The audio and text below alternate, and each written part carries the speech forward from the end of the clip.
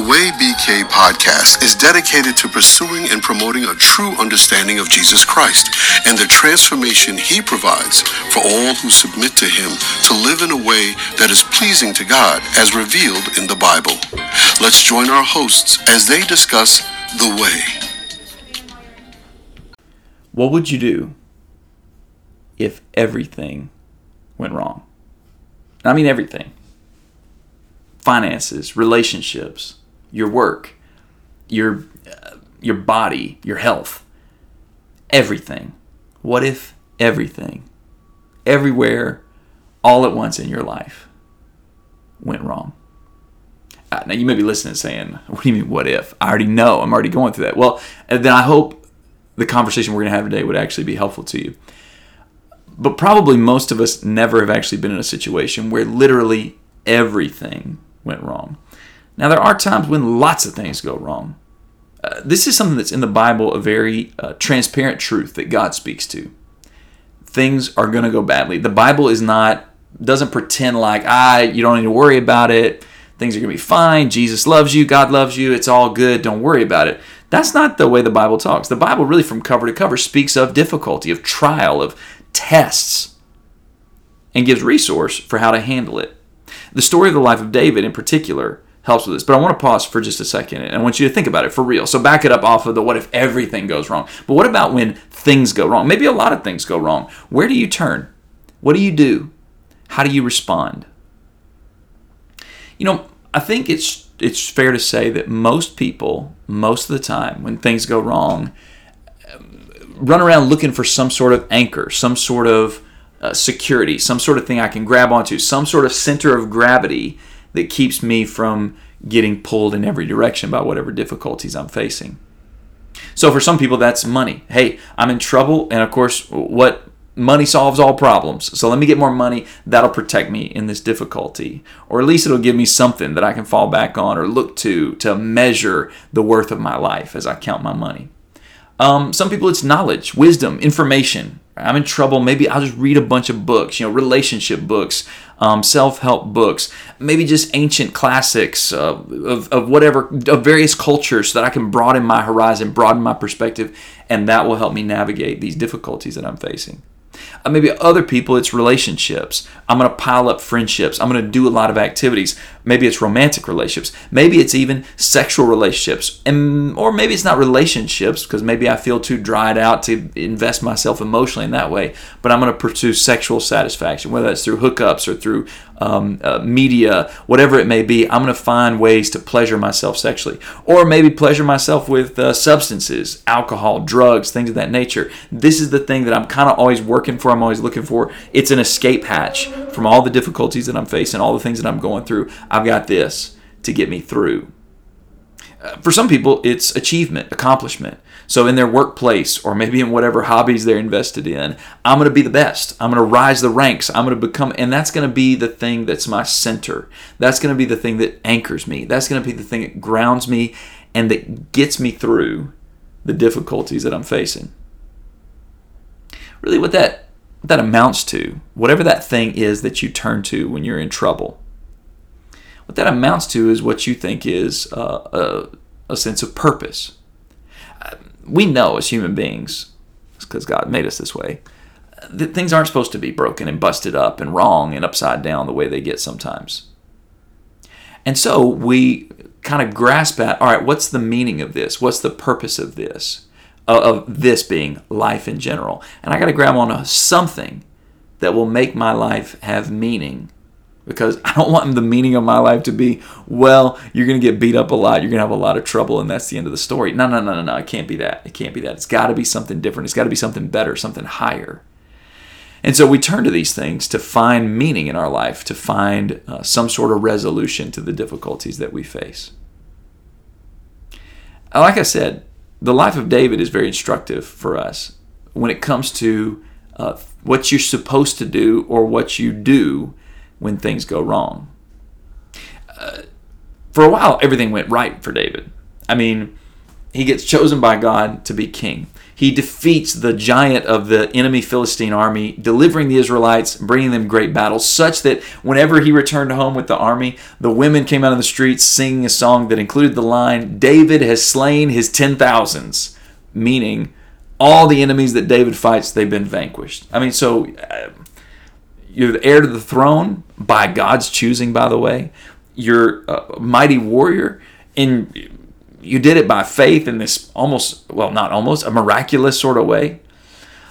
Besides that, you're in with the royal court of the king presently because you're working for him personally, and his son Jonathan is your best friend. Everything's going right for David.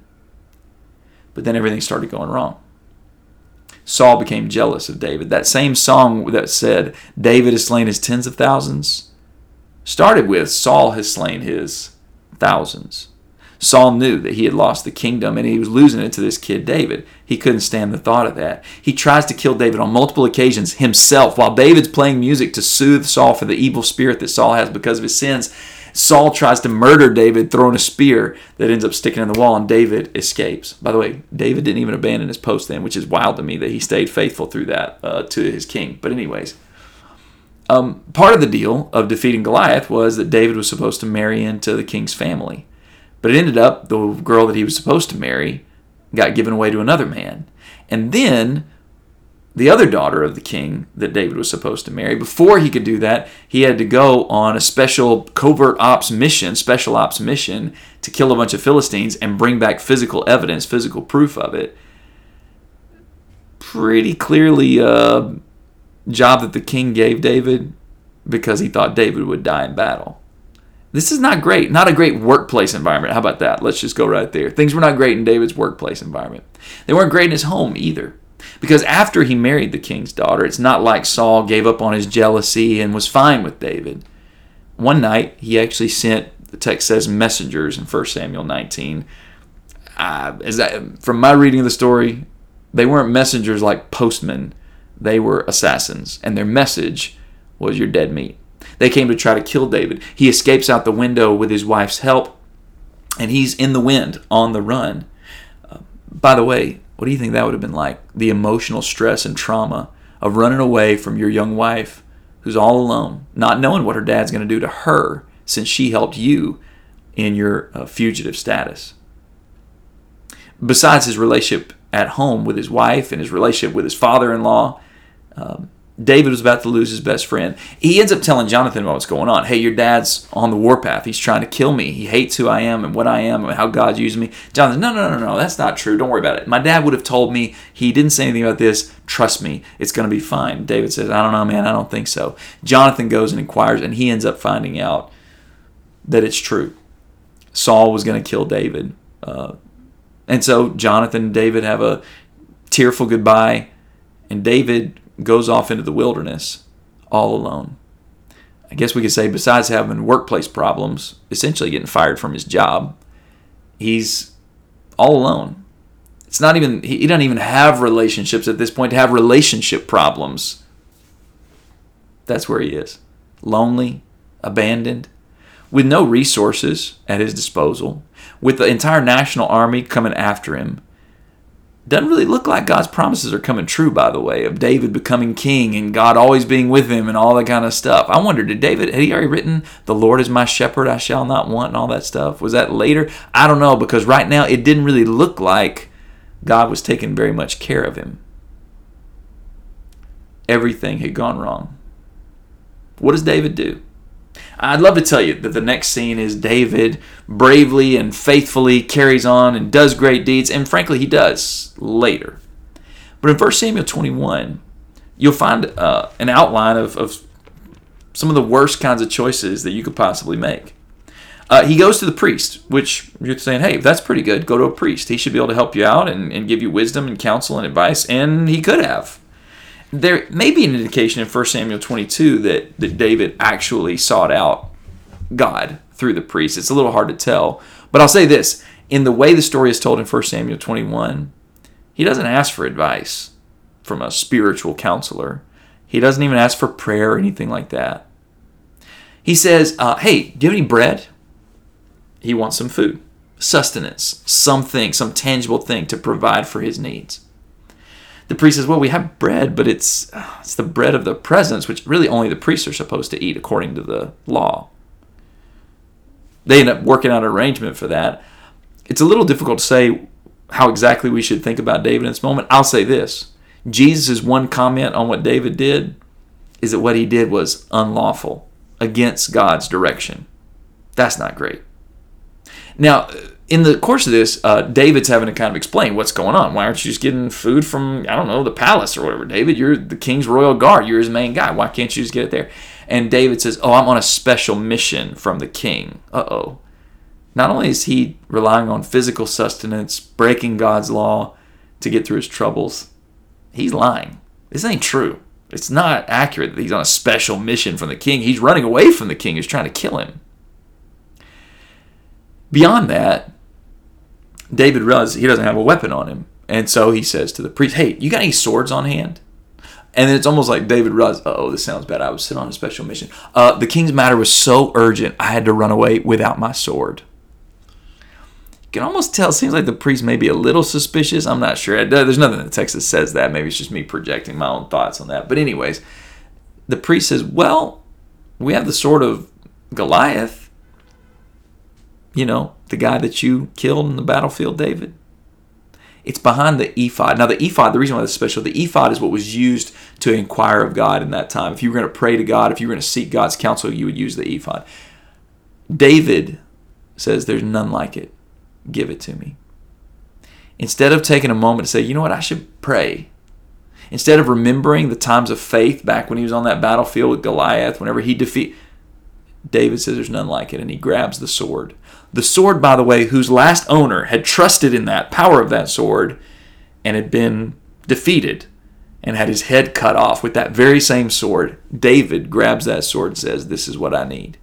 He then runs off to the Philistines. Now understand, running off to the Philistines isn't just, you defected from your country and you should stay with your country. No. To go to the Philistines would have signaled, at least to some, more than just a entrance into their nation. It would have, at least in some respects, indicated some sort of connection with them. Maybe even trust in their God, allegiance to their God. I'm going to come find refuge in you guys.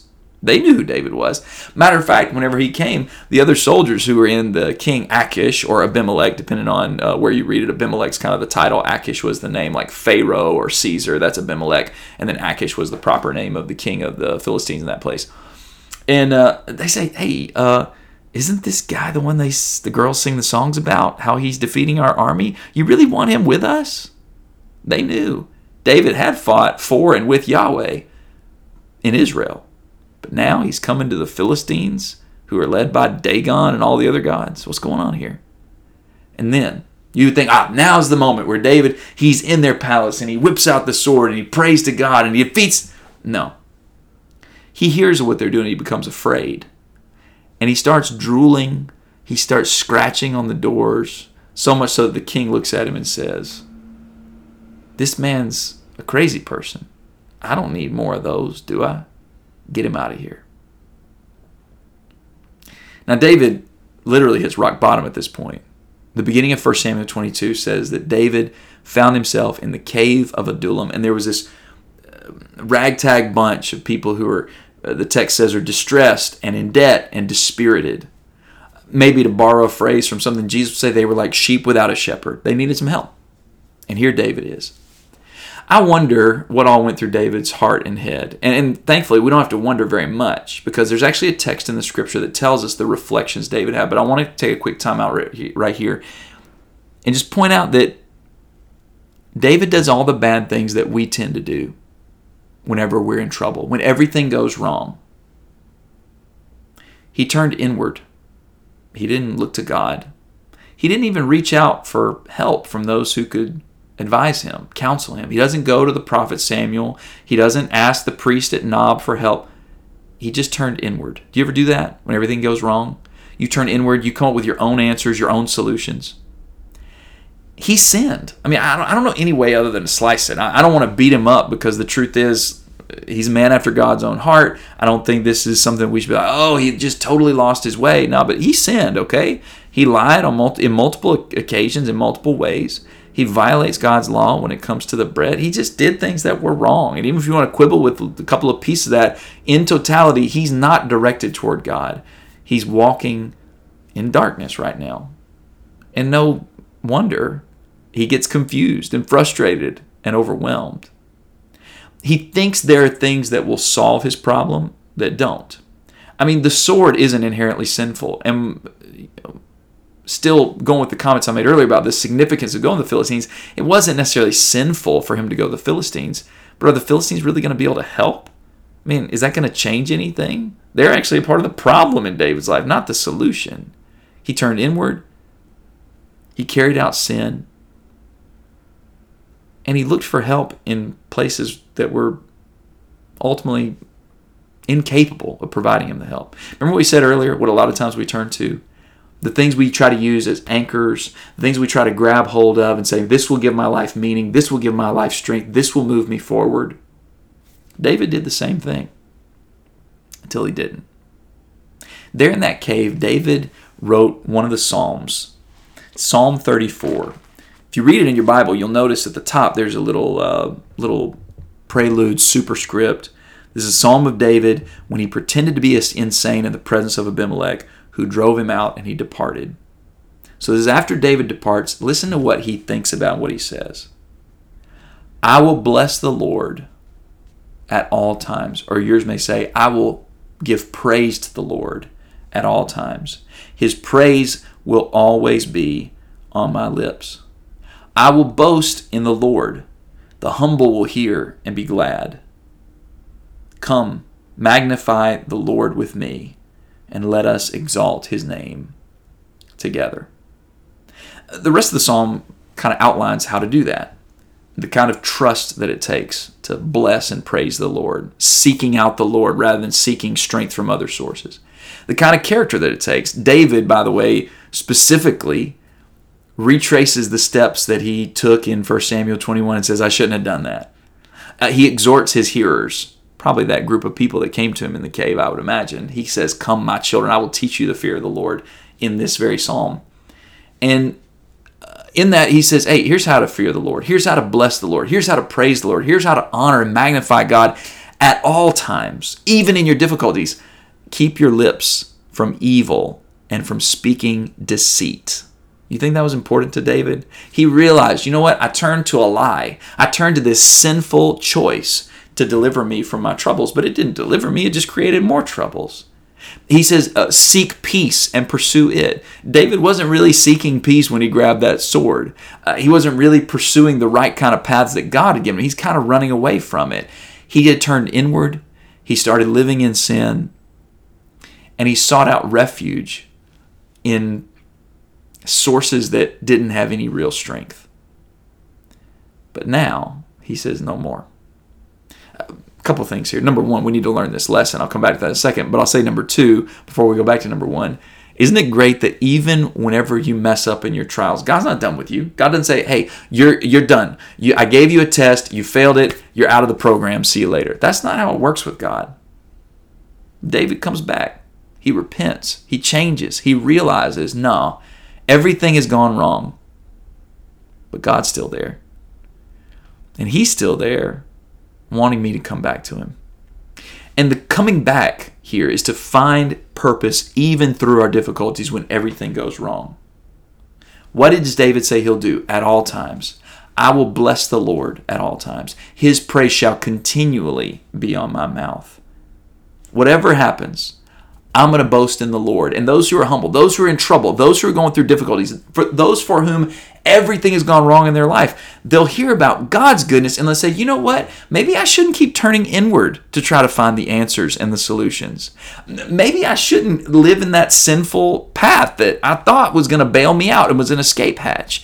Maybe I shouldn't go try to find strength in money or career or relationships. Those things are fine in their proper place, but they're not going to save you. David says, those who seek the Lord, he will save them. The young lions, David says in this psalm, they often suffer hunger and lack what they need, but those who trust in the Lord will never lack any good thing. Now here's the best part about this psalm and this story and this lesson, that you've got to keep turning back to God. Devote yourself to Him. Don't look inward. Look upward to God.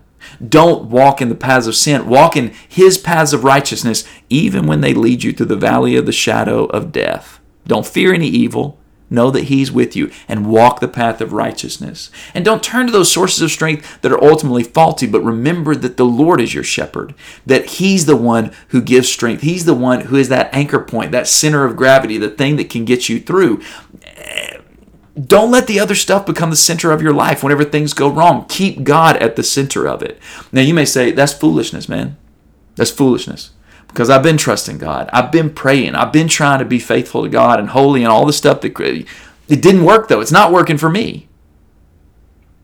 Well, I'll tell you one time when it really worked. And it's prophesied about here in this very psalm, Psalm 34. At the end of the psalm, David has a curious statement. It's in verse 19 and 20. The one who is righteous has many adversities, but the Lord rescues him from them all. And then listen to this. He, that is God, protects all his bones, the bones of the one who's in trouble. Not one of them is broken. Now, that's poetic, David. I can get beat up, I can get bruised, I can get bloodied, but the structural integrity of my life, my bones, God's going to protect that. God's going to take care of me. All right, so that's cool. But David, you haven't been through what I've been through. You haven't seen what I've seen. I know you've seen a lot, but you haven't. Everything's going wrong for me. I have to turn inward. I have to use that escape hatch of living a sinful life to soothe myself or just get through. I have to go to these other sources of strength to see if they'll work because it doesn't seem like God is working. And David looks at us and he says, yeah, verse 20, that ain't about me. And it's not just poetry either. Centuries later, the son of David, Jesus of Nazareth, would be beaten, bruised, and bloodied. Everything went wrong. Everyone abandoned him. Everyone hated him. He was stripped naked, mocked, ripped to shreds, and hung up on a cross. And customarily, those who were hung on crosses would have their legs broken. The way to survive while you were on the cross, and the natural impulse while you're on the cross, was to use your legs to push your body up so that you could catch a breath, and then your body would sag again, and then you push up to catch a breath, and then your body would sag again. In order to expedite the death process, Roman soldiers would basically club the legs of the people that were there. Eventually, after the spectatorship had been complete with the crucifixion. And once those legs were broken, you'd suffocate. That's how you would die on the cross, is through suffocation, not being able to push yourself up to catch that breath. When they came to Jesus and they were preparing to break his legs, they realized he already passed. He'd given in, or been taken, maybe a better way to say it. And so not one of his bones was broken. Now that's sweet and all, but the reason why that's important for us, we know what happened next. Those unbroken bones were laid in a tomb, and it seemed like literally everything had gone wrong because he was gone now. He was dead. It was over. But it wasn't. On the third day, he rose again. And he, by his never-ending life, Jesus made his boast in the Father. His praise was and is continually in the mouth of Jesus and all those who follow after Jesus, who believe fully that even when everything goes wrong, God is the one who gets you through. Don't give up on God. And if you're in the middle of your trials right now and you never give God a chance, turn to him. Be one of those people in the cave that David says, come here, I'll teach you the fear of the Lord. Come magnify the Lord with me. Let's exalt his name together. Don't turn to those other things, other sources of so-called strength. Don't turn inward. Don't turn to sin. Turn to God when everything goes wrong, and he'll make it right for you. The aim of The Way BK is to share the gospel of Jesus Christ across Brooklyn and beyond. For more information or to contact us, please visit www.thewaybk.com.